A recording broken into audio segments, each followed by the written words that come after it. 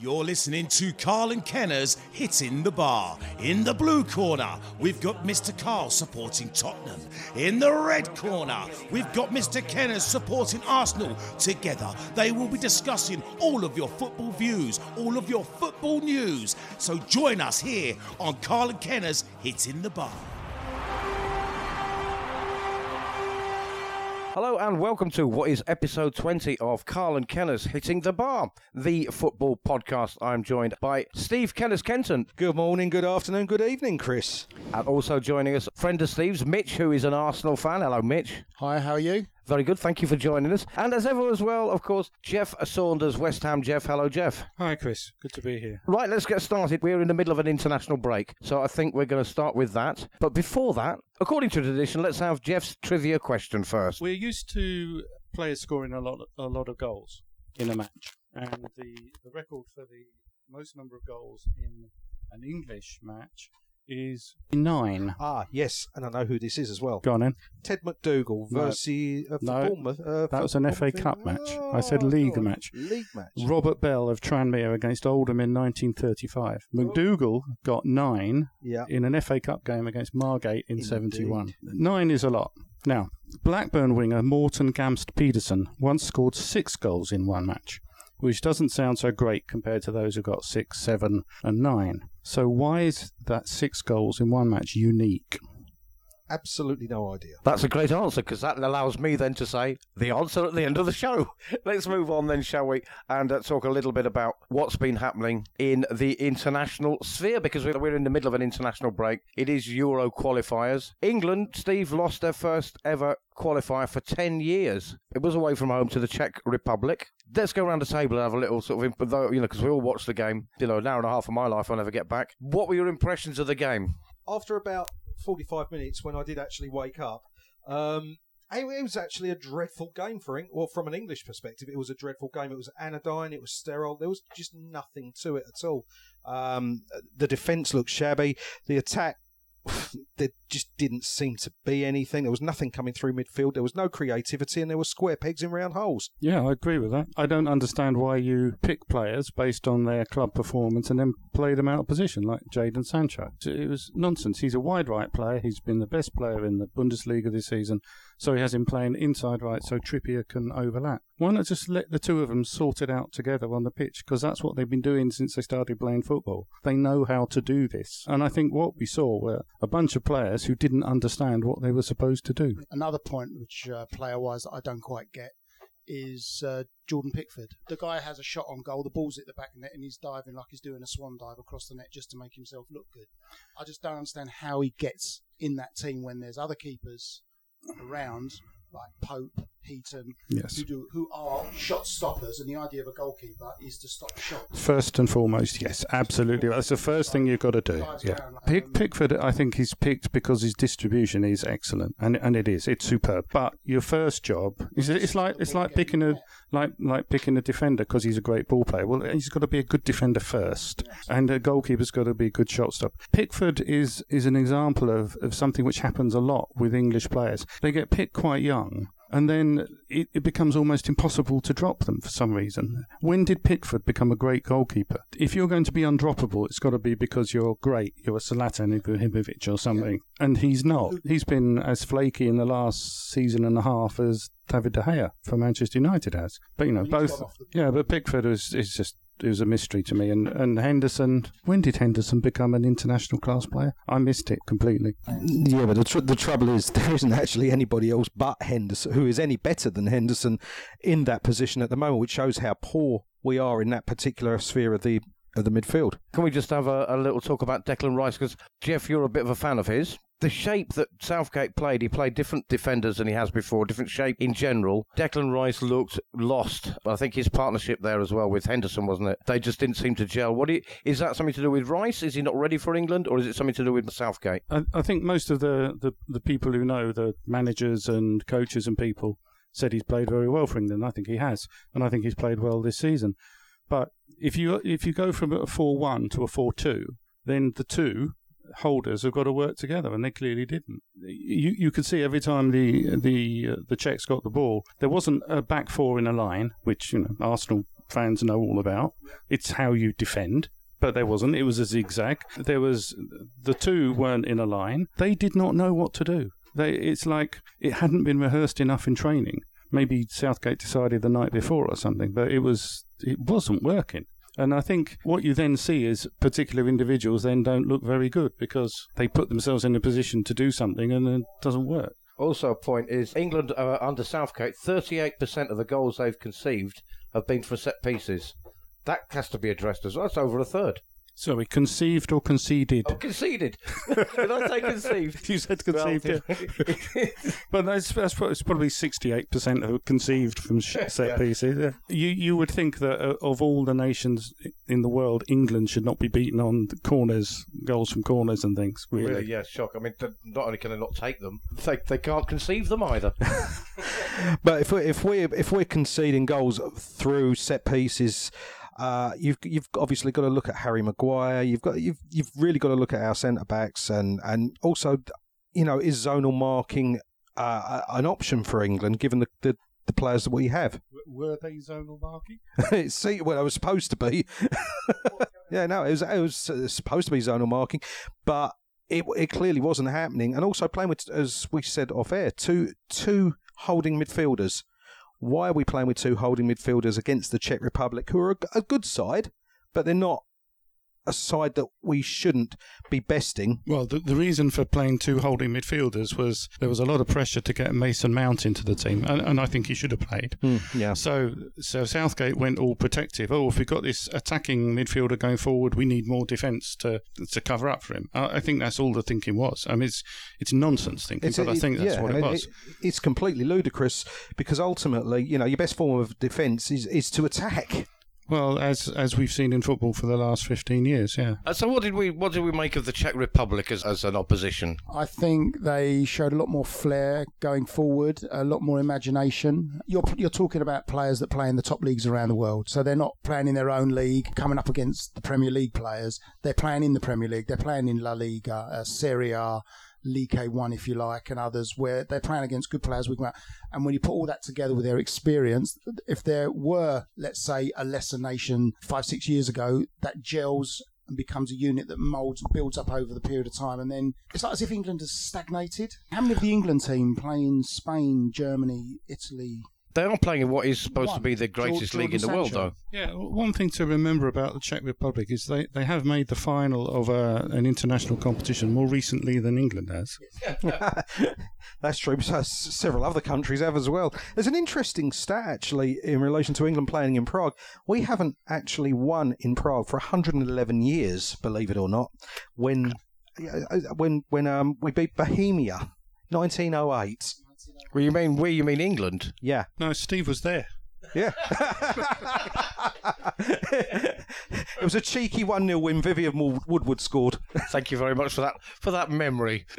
So, yeah, are the Czech Republic, then, from what Mitch was just saying there, the Czech Republic better than we possibly thought they were? Or England, we think they're better than they actually are? Both. We're expecting too much, are we, as usual? I just think when England walk on a football field, they think that if they're not playing an Argentina or a Brazil or an Italy, France, I think when they walk on the field against, if you like, it's not even right to say the second division of European nations, but let's say the Czech Republics, the Albanians and all them, they think they've got the given right that once we walk on that field, 3 points are ours. We don't have to do anything. We don't have to break into a sweat. It's just a given that we know we're going to score because we got Kane up front or whoever else. Whereas these other nations, they keep their players much the same, and eventually it clicks, gels. It's like if you go back to the Brazil team of 1970, in my opinion, the greatest team ever to walk on a football field. Agreed. Without a doubt. Yeah. But if you went back with that team 4 years, they were getting beat by Chile, by Peru, and eventually 2 years down the line, it gelled and it clicked, and they became the team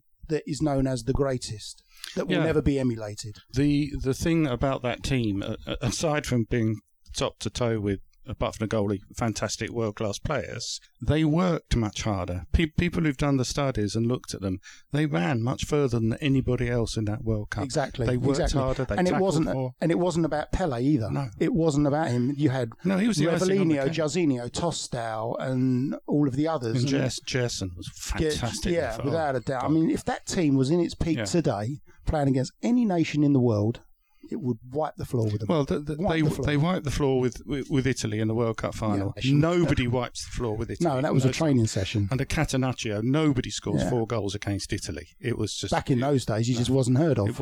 It didn't happen. But not just to do that, but Italy were chasing shadows for all bar 3 or 4 minutes in that time where they scored their goals. Steve, from what Mitch and Jeff are just saying there, is football levelling out? Because, for example, Brazil, yesterday or the day before, drew 1-1 with Nigeria. A couple of days before that, Jay drew 1-1 with Senegal. They're not as good as in the days of Pelé, etc. France narrowly beat Iceland with a dodgy penalty in the Euro qualifiers. Is there a bit of levelling out? Andorra winning a qualifier, all that kind of thing. England not progressing and getting better. Everybody else is catching up with them. Well, football's definitely levelling out, but then you've got a lot of players from various other, what we term smaller nations, playing in the top leagues now, and I think that's an asset to those international sides. We've got players now playing in the top leagues that are ordinarily we wouldn't have seen 20 years ago, 30 years ago. So, yeah, there is definitely a levelling out of the sport. Let's keep our attention on England for the time being. Well, as we're recording this, England play Bulgaria in Bulgaria tonight. So I don't know if we're going to have a little prediction on that one. England's still joint top of the group along with the Czech Republic. There's no panic here. We are going to qualify, but it's how we set up for those finals, because I don't think that performance on Friday it looked flat. Now, is it because the players are trying to avoid getting injured, or is it just because they're just not internationals, these players? I think most of that 11 are internationals. They just didn't understand what they had to do. I don't think you need to say much more about that performance. I feel we're going to see more of the same against Bulgaria tonight. I don't think Southgate's going to change that too significantly. Oh, I think he is. You think so? Well, there's rumours of him playing Harry Winks, and how the hell does Harry Winks get in an England team? That shows how bad we were the other day. He's been one of the worst players in a Spurs team that's playing very badly, and yet he'll probably start tonight. But I think what we saw the other night was exactly the same as what we saw in the World Cup. The first time we came up against a decent, well-organised team, we struggled, and that's been the case for as long as I can remember. It does make you wonder whether we should be starting with Harry Kane. I think Harry Kane, great striker as he is, no criticism of him as a striker, but I think against certain defences he struggles to unlock those defences. Blaming the striker is always different. I agree with you. I think he should be dropped on form, and the Chelsea lad should have started. Against Tammy Abraham. Yeah. Then it gave Southgate the chance, if that didn't work, to bring Kane back in, and if you like, solve the problem. I'm inclined to agree with that. I mean, I at the moment on form, Tammy Abraham is a striker you'd start with. You just would. The thing I like about Tammy Abraham is, I think he's got the one thing which is the most valuable thing you can have as a striker. I think he's lucky. He scores some horrible goals, and that's fantastic. No, Kane seems to be going for just trying to score good goals all the time. Yeah, he's like Abraham's got a physicality about him as well, where absolutely. Kane falls over quite easily. Well, Kane seems to have taken himself away from being a number 9 to try and drop back and be a number 10. Because I think somebody told him he was the new Sheringham or something, and he likes the idea of that. Yeah, and he likes the idea of that. Yeah. Whereas, no, you're just a striker. Just get in there. Get where the ball's going to be. I mean, in the defence of Kane, I would say if you don't give him the ball, he ain't going to do anything with it. I mean, that's a given, whichever centre forward it is. Yeah, I mean, the sad thing is Kane is the best crosser of the ball in the England team. Yes. Yeah, well, yeah. The irony is, I think at the last 4 or 5 goals that he's scored, I think 70% of them have been penalties. They've not been from open play. As a Tottenham fan, in defence of Harry Kane in that England game, I think what you're saying, Jeff, I'm not sure if he likes playing the number 10 and he just drifts back to... I think he's been told to do that by Southgate. I think Southgate somehow sees him in that role, and I think Mitch is right. He's that kind of forward that you need to get the ball to him. Yeah. And if you can't even get the ball out of defence, or you're losing the ball in midfield, that ain't going to happen. If your number 1 player is a striker, you can't expect him to drop 40, 50 yards to pick a ball up. We'll go off the England bit. If you took Aubameyang at Arsenal or Lacazette, they don't come back into their own half to get the ball. They hang up there, the ball's put up to them, they get the ball, bang, they have an attempt on goal. Kane should be doing the same thing. You can't take your centre forward and bring him back behind the midfielders or alongside them to get the ball. Because when it is pushed forward, he's 30 yards behind it. Well, and the other issue is that as a striker, you should go up there.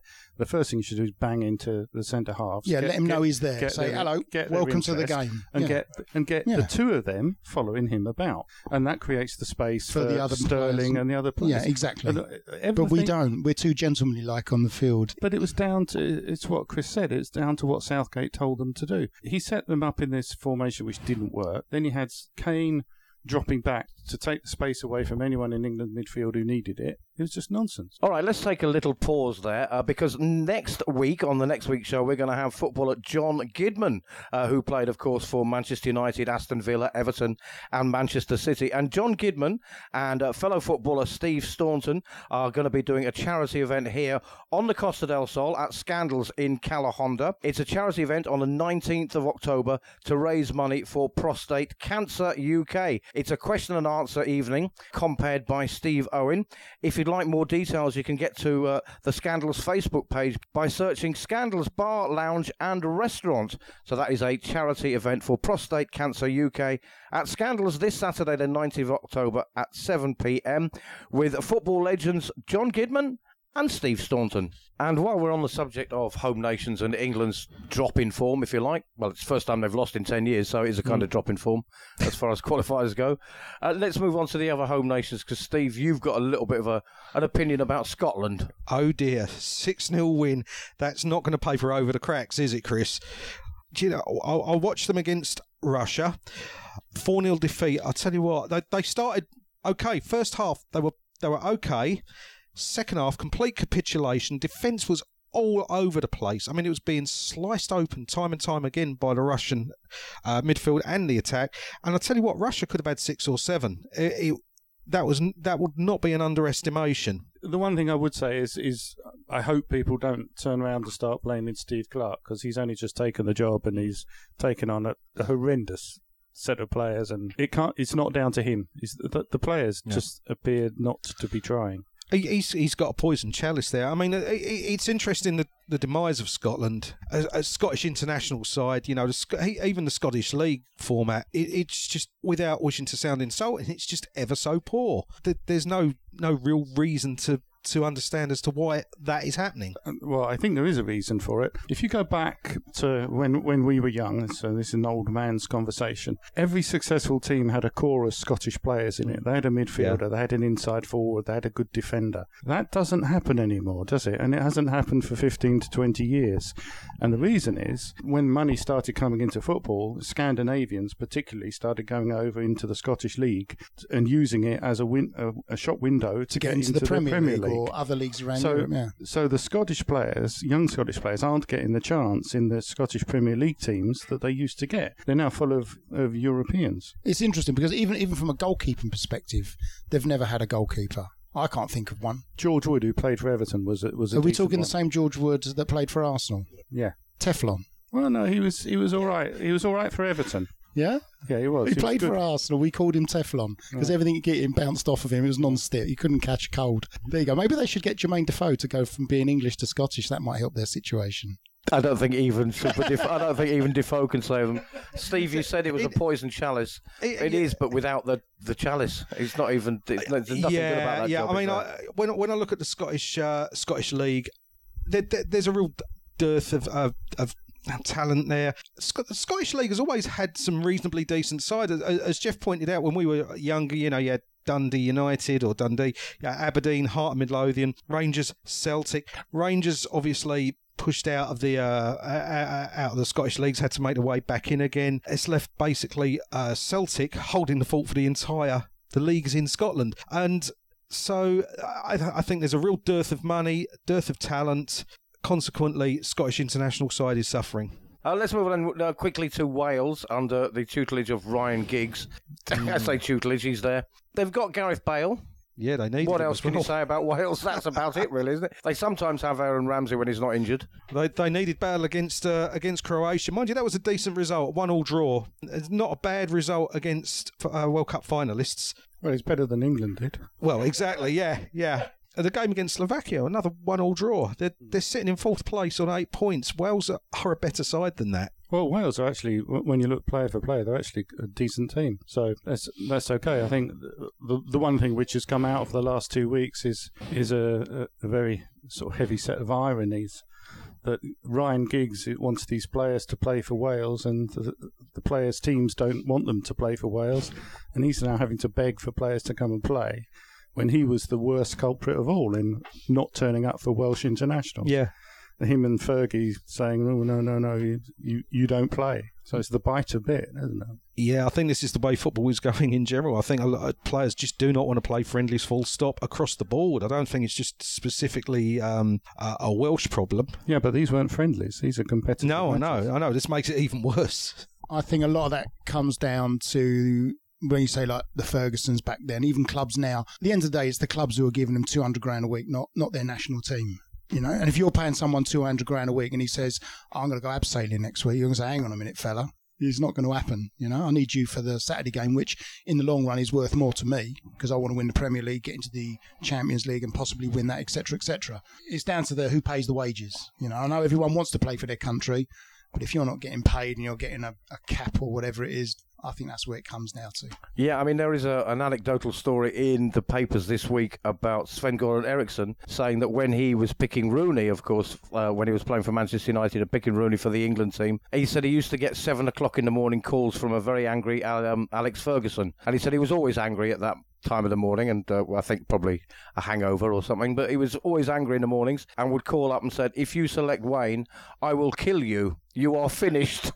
Now, Eriksson said that this was quite a regular event, but he said that as England manager, you know, he had to pick who he thought was going to be best, and he would have to say, what's the matter with you? F off. I'm not sure if anybody's actually told Sir Alex to F off. So I can imagine him threatening to off him if he selected Rooney, but that's the point that Mitch was making, and that, you know, nobody wants to get injured for England because it's the club that pays their wages, and you're going to get the glory. You're going to get to, at least even a Tottenham player can get to a Champions League final, whereas an England player is very rarely going to get to a final. I'm not sure if it's true or not, if it's actually a fact, but I have the feeling that we play more internationals than we used to play before. And there is an old saying that I was told when I was a lad playing football, that a striker has 500 productive games in him. 500. And if you're going to lose a fifth of those to internationals, then you go back to Mitch's point about who's paying him.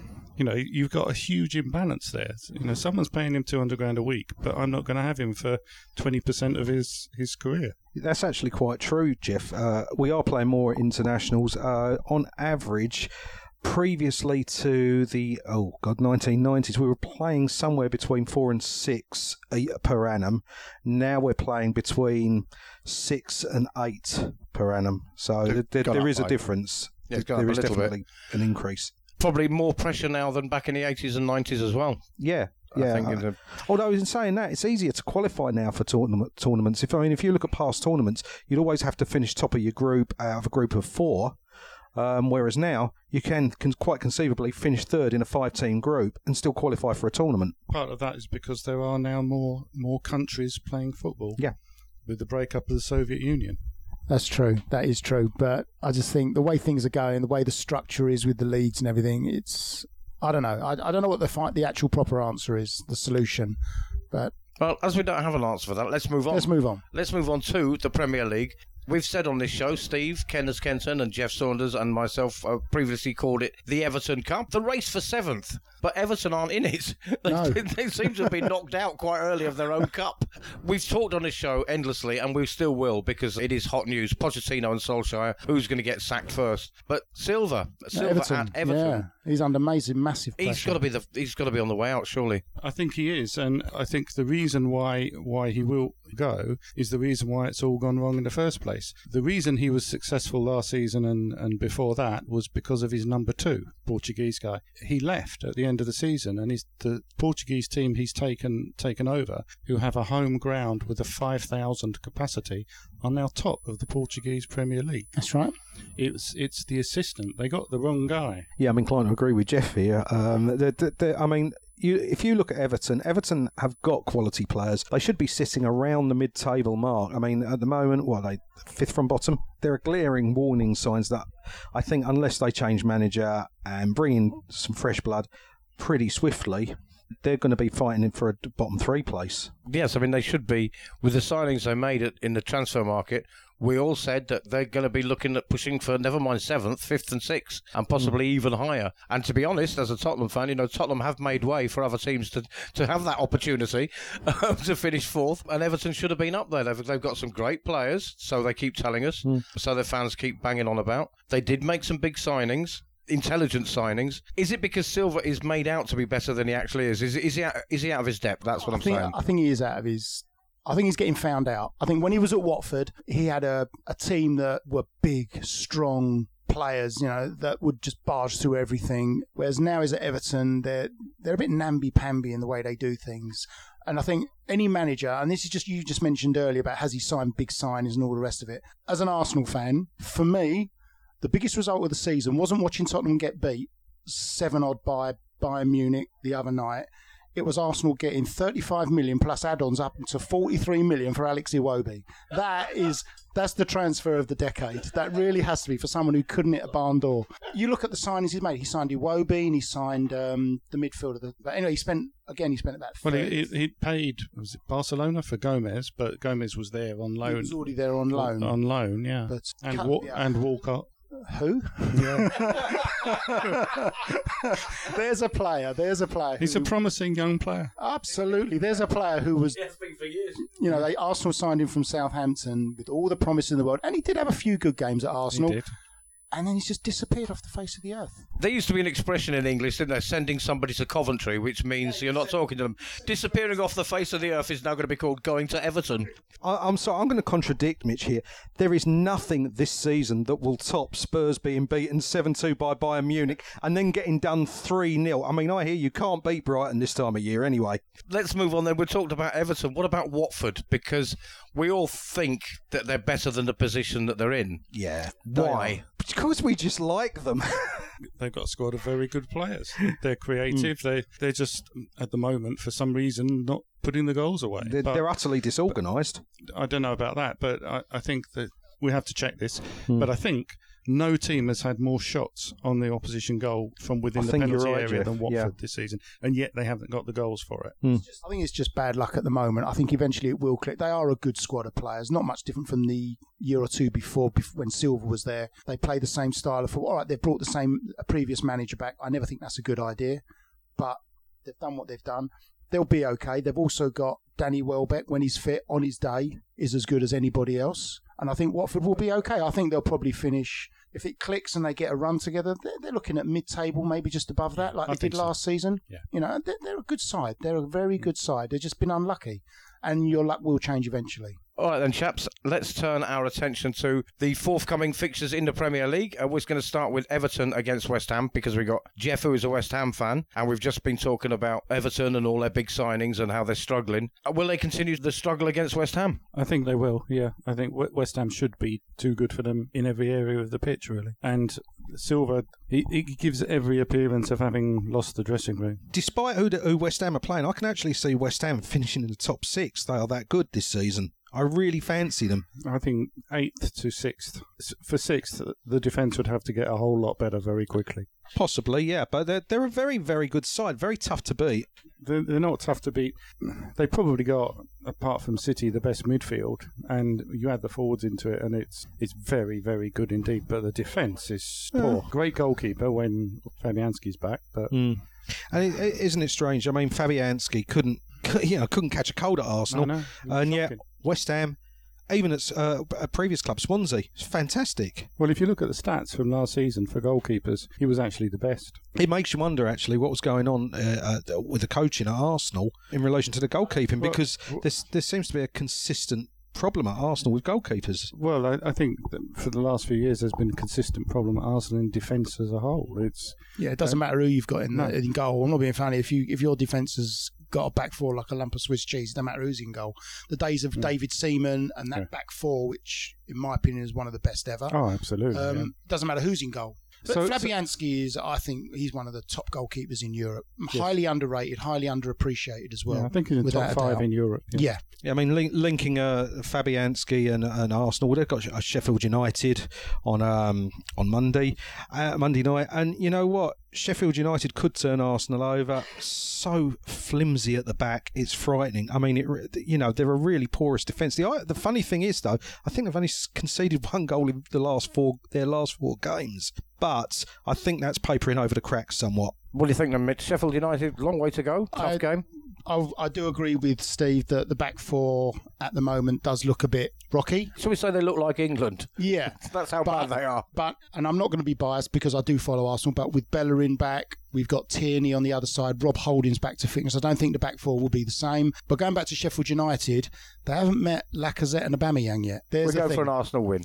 I think comfortably. I think Arsenal win 3-0. All right, let's move on to Manchester City. Lost last time out to Wolverhampton Wanderers 2-0 at home. They are away from home City. They're playing Crystal Palace, mid-table team who never seem to achieve very much apart from just stay in the Premier League. But, they've got a steady manager. They're doing a steady job in the league. Palace against City. I really feel City are going to come back strong, as they did when they lost to Norwich. They lost to Norwich. The next week, they won their next game 8-0. So I pity poor Palace. I don't think Palace are going to be the pushover that you think they might be. Palace are actually a half-decent side. They're well organised. And I don't think City are firing on all cylinders either. If Fernandinho starts for City, then obviously I think we could well be looking at a draw on this one, potentially. I also think with City, they're not the same team if De Bruyne's not there. I think if De Bruyne's there, they have that momentum, that flair. I think when someone else comes into the middle and takes over that role, they're not quite the same. And I think when he's not there, I think Guardiola struggles. I'm not saying struggles in the sense he doesn't know what he's doing. Obviously he does. But when you have one linchpin that everything evolves around and you take that out, it does different things. It's not the same. Well, I mean, he's played without De Bruyne, he's played without Fernandinho, and they've capitulated. But all teams have a linchpin of some kind. They can. Liverpool at the moment, they can drop Mane could fall out of the team, but they've still got Salah and someone else comes in. But with City, they are a fantastic team, a fantastic squad. But Zinchenko, what his name is, he's not the same. You can't put him in there if De Bruyne's not playing. But we say that about Liverpool. What if they lost Van Dijk? Because Van Dijk is extremely important to Liverpool. If Liverpool lose him, their defence is not half the defence that it ordinarily would be. Well, yeah, but that's a complete hypothetical, isn't it? Actually, I think the way things are at the moment in Liverpool, with their confidence, they could ride through 2 or 3 games without him. To be honest, the thing with City, you say Fernandinho wasn't playing. Well, he has been. He's been playing centre back, and Rodrigo, who came in, and they missed Laporta as well. He's made a difference. They really missed massive Laporta. Difference. Massive difference. Huge difference. Yeah, because they're having to rely on Otamendi, and you're in big trouble. Otamendi, David Luiz at Arsenal. What's the difference? Well, the difference is one of them can play football. Luiz can play football, but Luiz does go wandering sometimes. Well, David Luiz is not a defender. No, he's not. And he's playing in the middle of defence. Yeah, and that's the problem. I agree with Chris. I think City will do Palace. Do you think so? I don't think it'd be a walk in the park. I think it'd be close. No, it won't be a walk in the park because no one gets a walk in the park at Palace. No, that's right. Palace. And they're a physical team. They're a physical team, but I think City will beat them. With Palace, if you can snuff out Zaha, you've got half a chance. But they're not a mug side, and Hodgson's been round the block many times, and I think that's got a draw written all over it. Palace will attempt to snuff them out. They'll dull their creativity, but I think City will edge it. I think there'll be goals in it. I don't think it'll be an 8-0 drubbing or anything like that. It'll be a lot closer than that. I think there'll be 1 or 2 goals in it, and I think City will win that one. However, let's move on to my team, Tottenham Hotspur, who are all over the place in the dressing room. Quite clearly there are problems there. Will he stay or will he go? Pochettino, Dele Alli out of the England squad, and Roy Keane, a legendary big mouth. Roy Keane is saying that Dele Alli might have to consider the fact he'll never play for England again. I mean, this is Roy Keane, of course, Dele Alli has hired a nutritionist. He's cut down on his commercial appearances, but that is not what's going on at Tottenham. That's not the problem. They've a chance to right the wrongs against Watford. They've had an international break. Some of the players have done very well on the international break. A few goals in it. Vertonghen, for example, scored on the international break. Dele Alli had a rest because he wasn't even in the squad. Is this the one? Are Tottenham finally going to win a game? No. Steve, you really think Watford are going to win away at Spurs? Yeah. I do.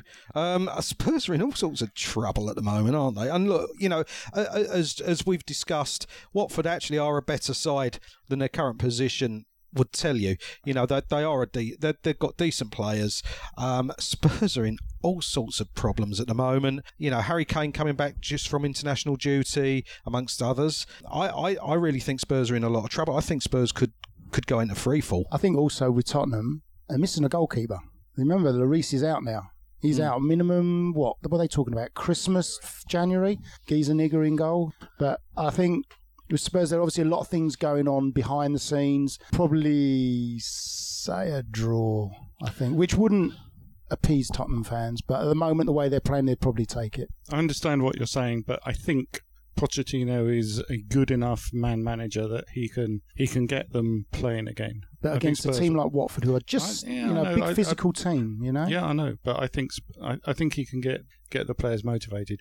I think if he can't, then he's probably got to go because he's got to, well, exactly. But he's got to show that he can turn this round. Otherwise, nobody's going to hire him as a manager. No, because that you go through the squad player for player. Watford have got some very good players, but Spurs are ahead in every position. Of course, yeah. So if they don't play, you have to look at the manager, don't you? There are the players there. Levy can say, look, I gave you the money. Here they are. What are you doing? And he's got to turn it round. And I think with the time there's been between the Brighton game and now, he will have done that. I don't think he can turn this round because there's a lot of dissension in the ranks within the dressing room as well, given the current alleged situation between a couple of their players, you know, so I think that will have a big impact, and you know, I don't think we can underestimate how much damage that can do. You know, if you've got a split dressing room, you've got a split team. I don't think any manager can, you know, apart from maybe an Alex Ferguson, would be able to turn something like that. Steve, we don't have to imagine it; we've seen it. I mean, we've actually watched it happen, haven't we, in front of us? You don't need imagination for it. The question is, can he turn that round? And just think of it from the point of view of a lot of those players. I mean, a few of those players, maybe 5 of them, want to leave anyway. Well, you don't leave if you're playing badly because nobody's going to buy you, are they? They've got, you know, he's got to say to them, look, I know you want to go, but your best way of going is to make us win. I can't see that happening. I really think Spurs are going to go into freefall. I can see him finishing bottom half of the table. No, I think you'll find he will turn it round. Yeah. I think some issues will be resolved in the next few weeks, and we're not far off the January transfer window when a lot of them will be going. And because we've got players coming back from injury as well. Eriksen's out of contract at the end of the season. Yes. I think Alderweireld is another one. I don't know if Vertonghen's contract is up at all, but he's another one. Then there's Danny Rose wanted to leave. Danny Rose doesn't want to play football, does he? Just wants to pick wages up. He's not a happy chap. Yeah, but I did hear something a little while back. How true it is, I don't know. That a few games back, it wasn't Pochettino that picked the team, that Daniel Levy is getting involved in training. Jeff actually mentioned on last week's show that there was a little bit of a problem regarding Pochettino not turning up for training and watching it on CCTV and Daniel Levy picked, in his office. It was before the bad game against Bayern Munich. It was a couple of games back that Levy was taking training and picking the team. I find that very hard to believe. All right, let's move on before we get ourselves into any trouble, and we can't afford lawyers. Let's move on to We've got nothing to take anyway. 2 big games. Yes. We're not even using microphones, we're just using rolled up bits of newspaper. 2 big games coming up, the last 2 we want to discuss on this show. 2 very terrible teams and 2 very good teams. We've got Chelsea against Newcastle and Manchester United against Liverpool. Chelsea have coming good under Lampard. Yeah. I think we all need to agree that this whole thing, he has to play the young players, that's why. He doesn't have to play them, he is playing them. So it's credit to Lampard for playing the young players. He's not been forced to play them, they're part of his squad. He's only lost a couple of players, and Arsenal are very grateful for one of those, I'm sure. He's only lost 2 players, really, and he's got all these great youth players. He's using them. Chelsea against Newcastle, who are, Jeff? What's a Newcastle? They're a terrible team. Terrible. Start with you then. Chelsea against Newcastle, and then we'll go around the table, and then we'll come back round the table with Man United against Liverpool. Just to kill this stupid thing that people are saying that Lampard has to play these players because of the transfer ban, is a load of rubbish. They lost Eden Hazard, and they'd already replaced him with Pulisic in the previous transfer window, and he's playing 4 young players. Net loss of 1 player, and he's playing 4 of them. He's playing them because he chooses to, because they're better, and I think they'll win quite comfortably. Yeah, I'm with Jeff on this. First of all, Newcastle, utterly terrible team. I completely endorse everything that Jeff's just said. With regard to Lampard, I mean, there were calls with it after a couple of games for his head. I know it was done in meant to be some form of joke or satire or whatever. You know, Lampard needs a good couple of seasons, and to be honest, he's actually proven to be a pretty decent manager at the moment. He's doing very well down there. I mean, I've got a lot of time for the guy. I think he was an excellent player. I think as a manager, he's done very well so far. I think in the long run, he'll be good for Chelsea. I'm not sure you could say he's a really, really good manager yet. But he's been good up to now. But one thing he has shown at Derby last year and this season is he learns as he goes along. Yeah. He's getting better all the time, and you can see it. And his team's getting better. I look at Lampard, and what I'm looking at there is a future England manager, to be honest with you. I can see him managing England eventually. When he's 65. No. I think that job? I really think give it 4 or 5 seasons. I reckon he could end up managing England. No, he's too young, and I think if he done well at Chelsea, he goes on in a season or two, wins the Premier League, then the clubs in Europe will be looking Barcelona, at him. In Barcelona, the Real Madrid, the Bayern Munichs, the big clubs around Europe will be looking at him. I think an England job is for someone whose career's either dived or is ended, and they just want to just find. It's a part-time job. It's a part-time job, yeah. Lampard doing well, and last one is Manchester United, Jeff's favourite team to hate, against Liverpool, who are just spectacular this season, unbeaten. Yeah. And not only unbeaten, they've won every game. Is there just one outcome of that game? Because a few journalists, respectable journalists, are saying that if Solskjaer doesn't at least come away with a draw, he will be sacked. And Manchester United against Liverpool is one of the oldest and biggest rivalries in football. You don't want that as your last game, though, do you? You don't want that as your last game. It was Mourinho's last game. When he first come in, they were on a crest of a wave, new manager, it sort of kick-starts everything. And then once you start bedding it down, I think they've got their issues in the dressing room as well, with the likes of the Pogbas and those sort of players. I think this could be his last game if it is really bad. If it's a 4-5, 6-0 sort of game, a humiliation, I think he could be on the next ferry back to mould. The problem with sacking him is who's going to sack him? Answer, Woodward. Who hired him? Woodward. Who hired the previous manager? Woodward. And the one before that? Woodward. And the one before that? So Woodward. So how many times can he fire a manager without resigning? The shareholders at some point are going to say, look, we're giving you this money, £892 million since Ferguson left. And they're saying, we need at least 3 transfer windows to put. We gave you 900 million quid. The reality is, Woodward probably should sack himself, putting it bluntly, because ultimately he's the man who's doing the hiring and firing. 4 or 5 managers down the line, still no there isn't an improvement. If anything, Man United has taken a step backward. Solskjaer, is he a poor manager? Do you know what? I don't know. What's he done? What has he done? He managed Cardiff and they went down. And he went to managed Mould, and Mould were doing okay. Have you seen the Norwegian League lately? The thing I think about Solskjaer and is the thing that makes it such a strange appointment, a permanent appointment. I understand the argument for the interim appointment, feel good and all this sort of stuff, and let's bring back all these nice feelings about Manchester United's history, etc., etc. Let's live in the past. Yeah, exactly. But with Mourinho, they hired a man who is a park the bus, counter-attacking manager. That's his shtick. And he is the best manager in the world. And he gets results. That. Well, I question whether he gets results anymore. And I think that's because everyone's worked out how he works. Well, no, it's just the world's moved on. The football world has moved on. That doesn't win you things anymore. So having decided to get rid of the best park the bus, counter-attacking managers, to then go to someone who's not as good at it as him, was a bizarre decision. Yeah, especially when I think Solskjaer, if I remember rightly, was the second choice that Man United want. They wanted Pochettino a year or so ago. Well, is that the future answer for Manchester United? Will Pochettino, if he fails at Tottenham, go to Manchester United? Is that a step back for him in the sense of where the teams are at the moment? At the moment, yes, it's a step backwards or downwards for Pochettino, definitely. No question. I can see Allegri going to Manchester United if Solskjaer goes. That was the story last 2 weeks, wasn't it? When Allegri was in London for some unspecified reason. Yeah. and announced that he was taking English lessons. Guys, that leads us to the end of the show. But before we round it up completely, we have got the answer to Jeff's trivia question. And just before that, because we have got our two Arsenal fans in here, a big shout out to ex-Arsenal goalkeeper Peter Cech, who is now a shot stopper for Guildford Phoenix. Yeah, he's an ice hockey player, saved 2 penalties last night. Would you like him back?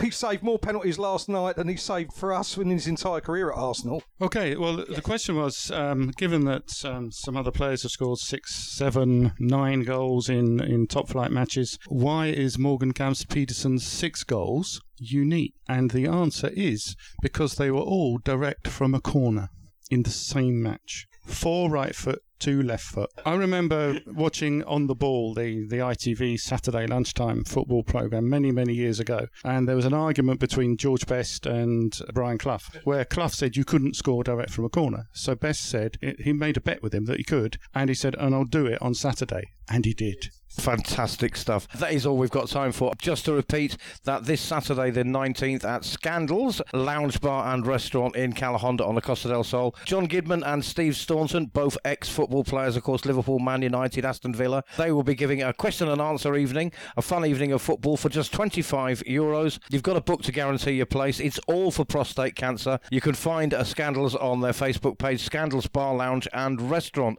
We need to say a big thank you to 93.6 Global Radio. Also, big shout out to Leon, Countryman and Mr. Maff at Deep Sound Radio. Thank you for having us. And of course, Mitch, thank you for joining us. Thank you very much. You're welcome.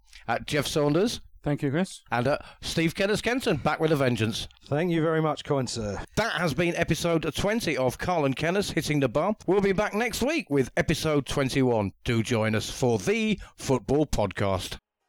You've been listening to Carl and Kenners Hitting the Bar. Join us again next week for more of their twisted football news, all of their weird football views. You can find them here every week on Carl and Kenners Hitting the Bar. We'll see you again shortly.